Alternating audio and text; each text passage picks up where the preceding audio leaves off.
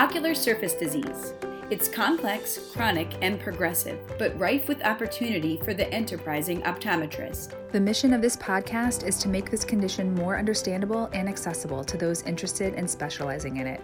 So let's get to the point. The following discussion was recorded prior to the COVID-19 outbreak, which has led to widespread interruption of eye care practices and patient care. Despite the immediate challenges facing optometry, the principles of expanding and optimizing your practice will become even more imperative.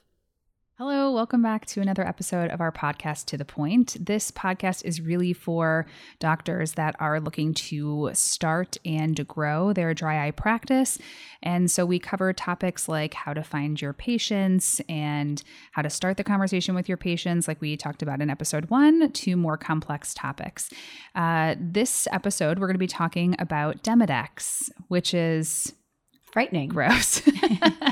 Frightening. My name is Jackie Garlick. I'm an optometrist practicing in Boston, and I am joined by my co-host, Leslie Odell, in private practice in York, Pennsylvania. So we're going to just dive right into Demodex, and I want to get your opinion. How do you diagnose someone with Demodex? I just read this paper. It was published, a couple of weeks ago in, I think it was ophthalmology or cornea, and I might just be naming a bunch of publications at this point. But anyway, it was published somewhere a couple of weeks ago about how you can look for Demodex with just things that are in your exam room. So your slit lamp and using a 90 diopter lens to sort of view in place of an actual microscope if you don't have that. But I'm curious what your regimen is when you're suspecting, what makes you suspect Demodex, and how do you confirm? Okay. So first of all, blepharitis is a huge problem for the patients we're treating. They're estimating 20 million Americans have blepharitis, and as high as 45% of those are Demodex blepharitis. So a much bigger problem than you might realize. So you are encountering it. It's just, are you seeing it, right? The biggest thing is looking for this cylindrical dandruff. It's pretty pathognomonic of Demodex without anything more needing to be done. And that is different from your typical anterior blepharitis. You might, in a typical anterior blepharitis that might be staph related, you see kind of flaking, more looks like dandruff on the, like flaky dandruff. And sometimes like in a seborrheic one, you'll see like an oily coating to the base of the eyelash. This cylindrical dandruff or debris is very different. It's almost like a little waxy plug that is surrounding the base of every eyelash. Okay. Have you seen that? Like a sleeve. Yeah.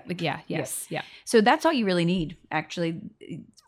I take some other steps, but it's really just to prove to myself and sometimes educate the patients. But if I would see that, I would initiate therapy, just right there with that cylindrical dandruff. Okay.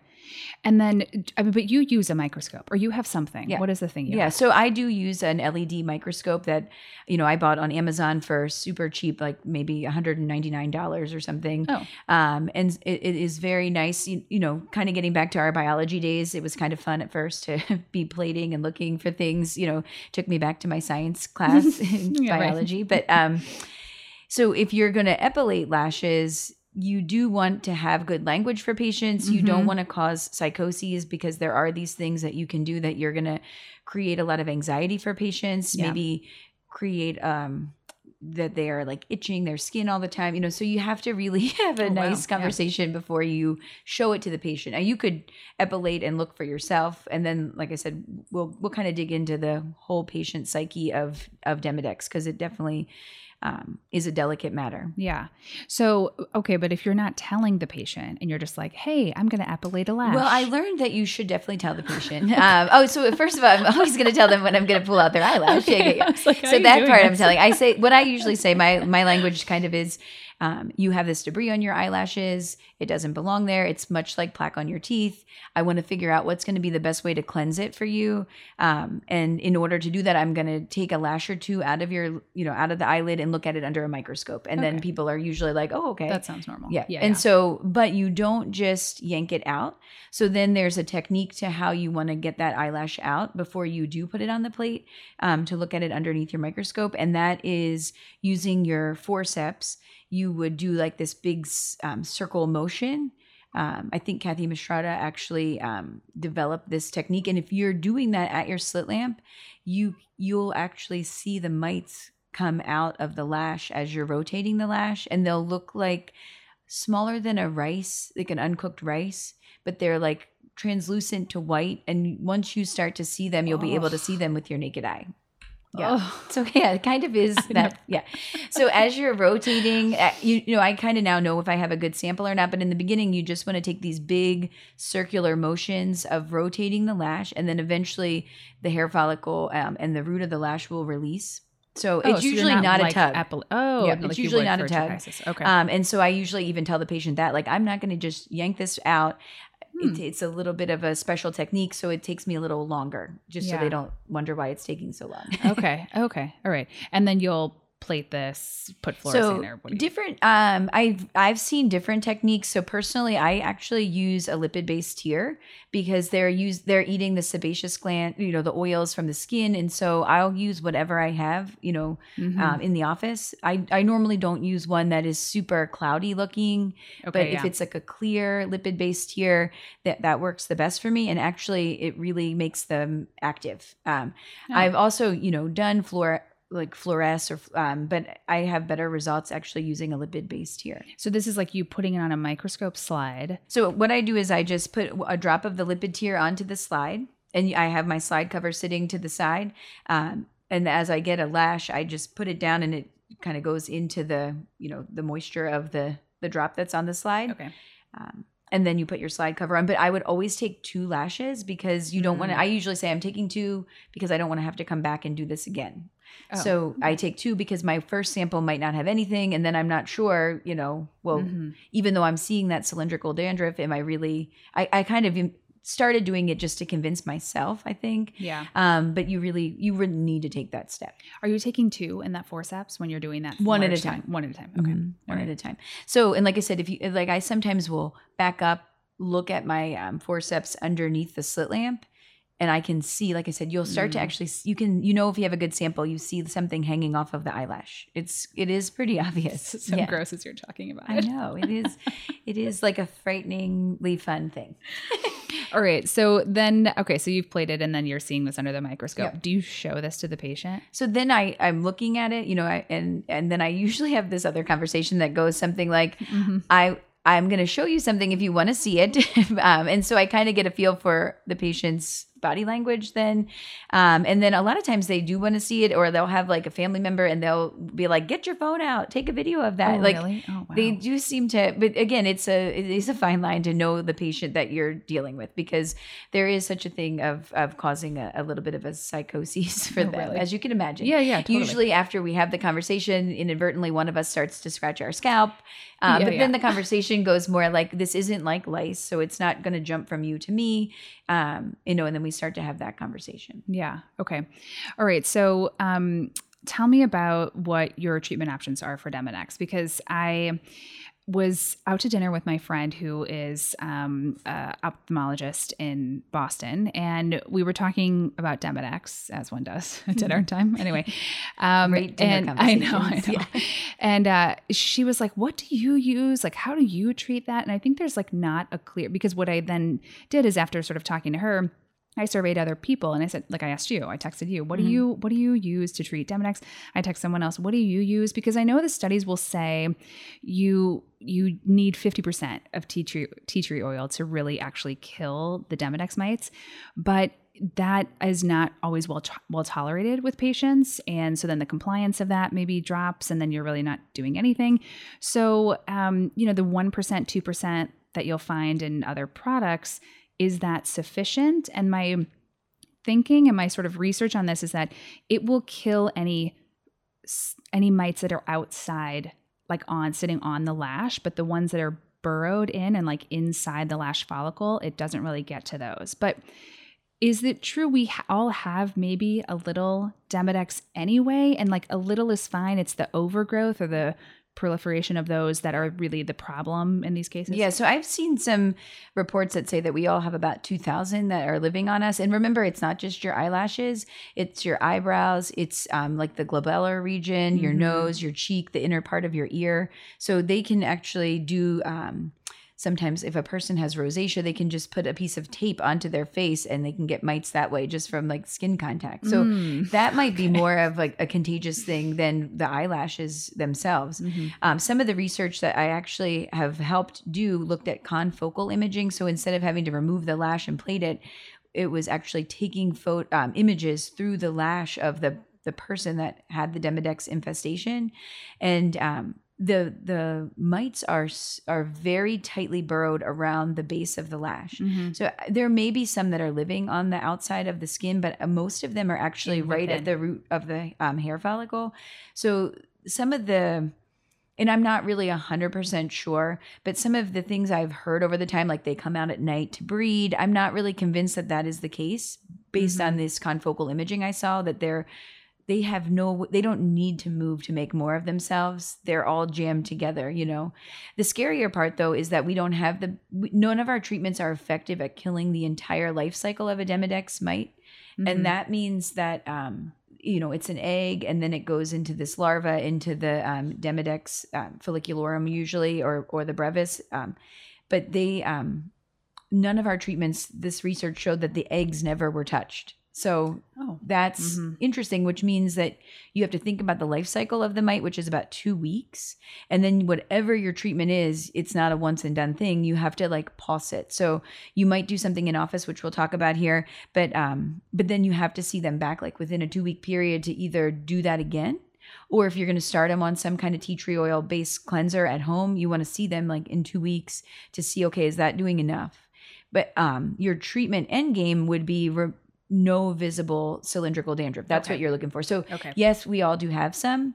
You want to get rid of the visible evidence. They could have some good. They're eating bacteria. If you completely eradicated it, could that be changing the balance of something else? You know, so my goal is just to remove the sign of it on the outside of the lash. Okay. So what are your treatments? What do you recommend? So I usually will start with an in-office treatment with a 50-50 concentration of tea tree oil. And like you said, it is abrasive. I know some of the studies show macadamia nut oil is something that they dilute that tea tree oil down with. I use jojoba oil, or I don't know how you say that word, but I might say that wrong. Then I found that that's really tolerable to patients. When I put that on after a topical anesthetic, they don't complain about tingling in the office. So how that looks is I still am very conservative. I put a bandage contact lens on the patient when I'm doing that concentration just to be, 100% proactive and protective of the cornea. I don't know if it's necessary. But what I do is I have the patient sit with their eyes closed, and then I take an eyedropper, and I'll take 10 drops, say, of my concentrated tea tree oil. Where do you get that, by the way? So there's lots of debate about essential oils, right? And who's got the purest one. And honestly, I'm kind of lucky that I have an organic grocery store nearby. Oh, okay. And even she's the one that told me about this carrier oil, which would be less irritating to the skin versus maybe the macadamia nut oil. But maybe even looking for whatever it is, you want it to be 100% pure tea tree oil. Okay. So I get an eyedropper, take some out, count 10 drops, do the same with the oil. That's how I kind of mix it up. In what? What are you mixing? I use a contact lens case. Yeah. So I use a contact lens case for a lot of different things like that in the office. If I'm soaking something like for the micro exfoliation, if I'm going to soften up those sponges, I'll use the contact lens case to do that too. Okay. So then I just take a cotton bud. Patient has their eyes closed. They have the bandage contact lens with a proparacaine is what I do. Proparacaine drop into their eye and then also on the skin around their eye. And then I just paint it at the base of their eyelashes like 5 times across. Let it sit for 5 minutes. Do it again. Let it sit for 5 minutes. And then I do it one more time. And that's that I didn't make that up. That's out of the papers, that came from Dr. Schaefer Sang. So, okay. Yep. And then, then I send them home with an at-home cleanser. I mean, I do use a lot of Claridex, but Claridex is a little bit intolerable for some patients. They have a lot of stinging and burning. The big thing is you just told them they had mites. what's the natural reaction? Scrub your eyes as hard as you can, right? Yeah. So I say if you're going to use this in particular, you want to be painting it on.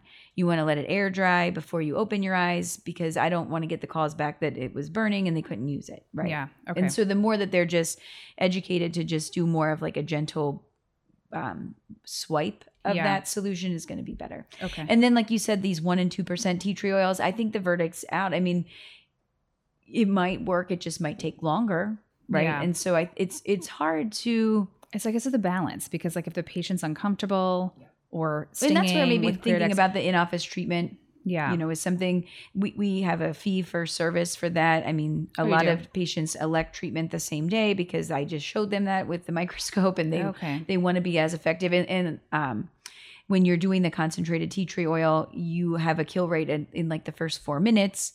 When you're doing an at-home cleanser, those cleansers take about 40 minutes to penetrate in to do the same work. Okay. But you can't do just the in-office and not send them home with something. Yeah, right. Okay, so when you're in office, you have this like kill rate of 4 minutes or whatever you said, but that's not killing the eggs, which is why you have them back in 2 weeks, and then repeat it, and then back in another 2, and repeat it again. Depends on what you see, right? So if you keep seeing at the slit lamp the cylindrical dandruff, you're going to continue some kind of therapy, until you don't see that. Okay. All right. So then it's the patient conversation. You definitely, I mean, in my mind, you want to have the conversation. I have had a patient that actually found out from a website of a cleanser that we issued. And I don't even think actually it was me. I think another doctor actually gave them that cleanser with no explanation. I see. They went to the website. Now, when we saw them back there, they knew a lot about Demodex and no one had told them. I see. So I think it's, I think you should have the conversation. Yeah. I do think that a lot of the research comes out of dermatology, and I'm not really sure what that conversation looks like with rosacea and Demodex. Right. Yeah. I've had some patients go to their dermatologist after me seeing them, and then the dermatologist, it kind of makes me feel like I'm the crazy one, but because they don't really have that conversation, I don't think as much with their patients. But I usually tell people, I like to be honest with them. So I explain to them and I say, it's like staph bacteria. We all have it. You just have an overgrowth right now, and we're going to work to kind of get it back in balance. I think that is not so unreasonable or I could see how this would happen where a patient finds out, like they're, prescribed Cleardex or something, and then they're like, oh, this actually says for Demodex. I didn't know I had this. Because I think it's kind of an awkward conversation. I think it's hard. I think this conversation you and I are having is a good one, because it's could be a little uncomfortable having that conversation with the patient. You're not sure how they'll kind of react with that. But I think the way you said it makes total sense. And like, it's so super alarming, I think, to the patient. You know what I mean? It is.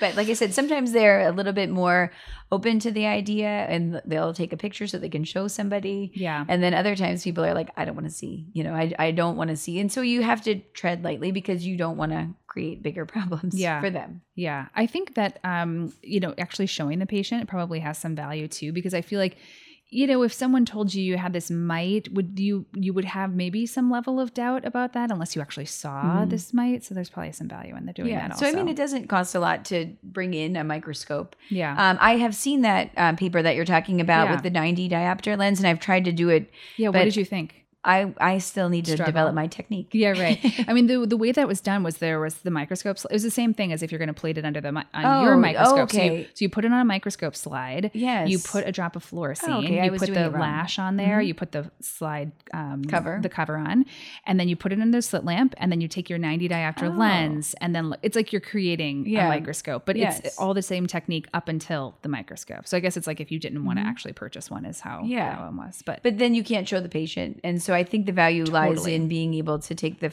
picture or say, come look at this. And the one with the visible LED screen is yours worth looks the money. cool. What's the name of that one? I think it's Celestron or something. Celestron. Okay. Yeah. All right. Well, this is a good talk on Demodex. Hopefully as they all are. And you know what is another great way to grow your practice is pitch the story to local news, because they really, we did it kind of around Halloween, like what's hiding in your eyelashes. Oh, and really? So it was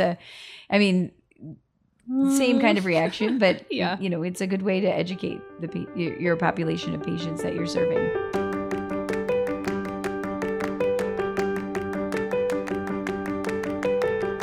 And now for the To The Point wrap up. Demodex is a large part of the blepharitis we're seeing in clinic, with an upwards of 45% of the incidence. Cylindrical dandruff is pathognomonic of this, and that is viewed as a waxy debris on the base of the eyelash, visible at the slit lamp. Using the Mistrota technique of a large circular motion with your forceps, this allows for the mites to become exposed at the roots of the lash to allow for better visualization, and even to help with the epilation if you're looking under a microscope. It's important to educate your patients to the findings, but do so with caution.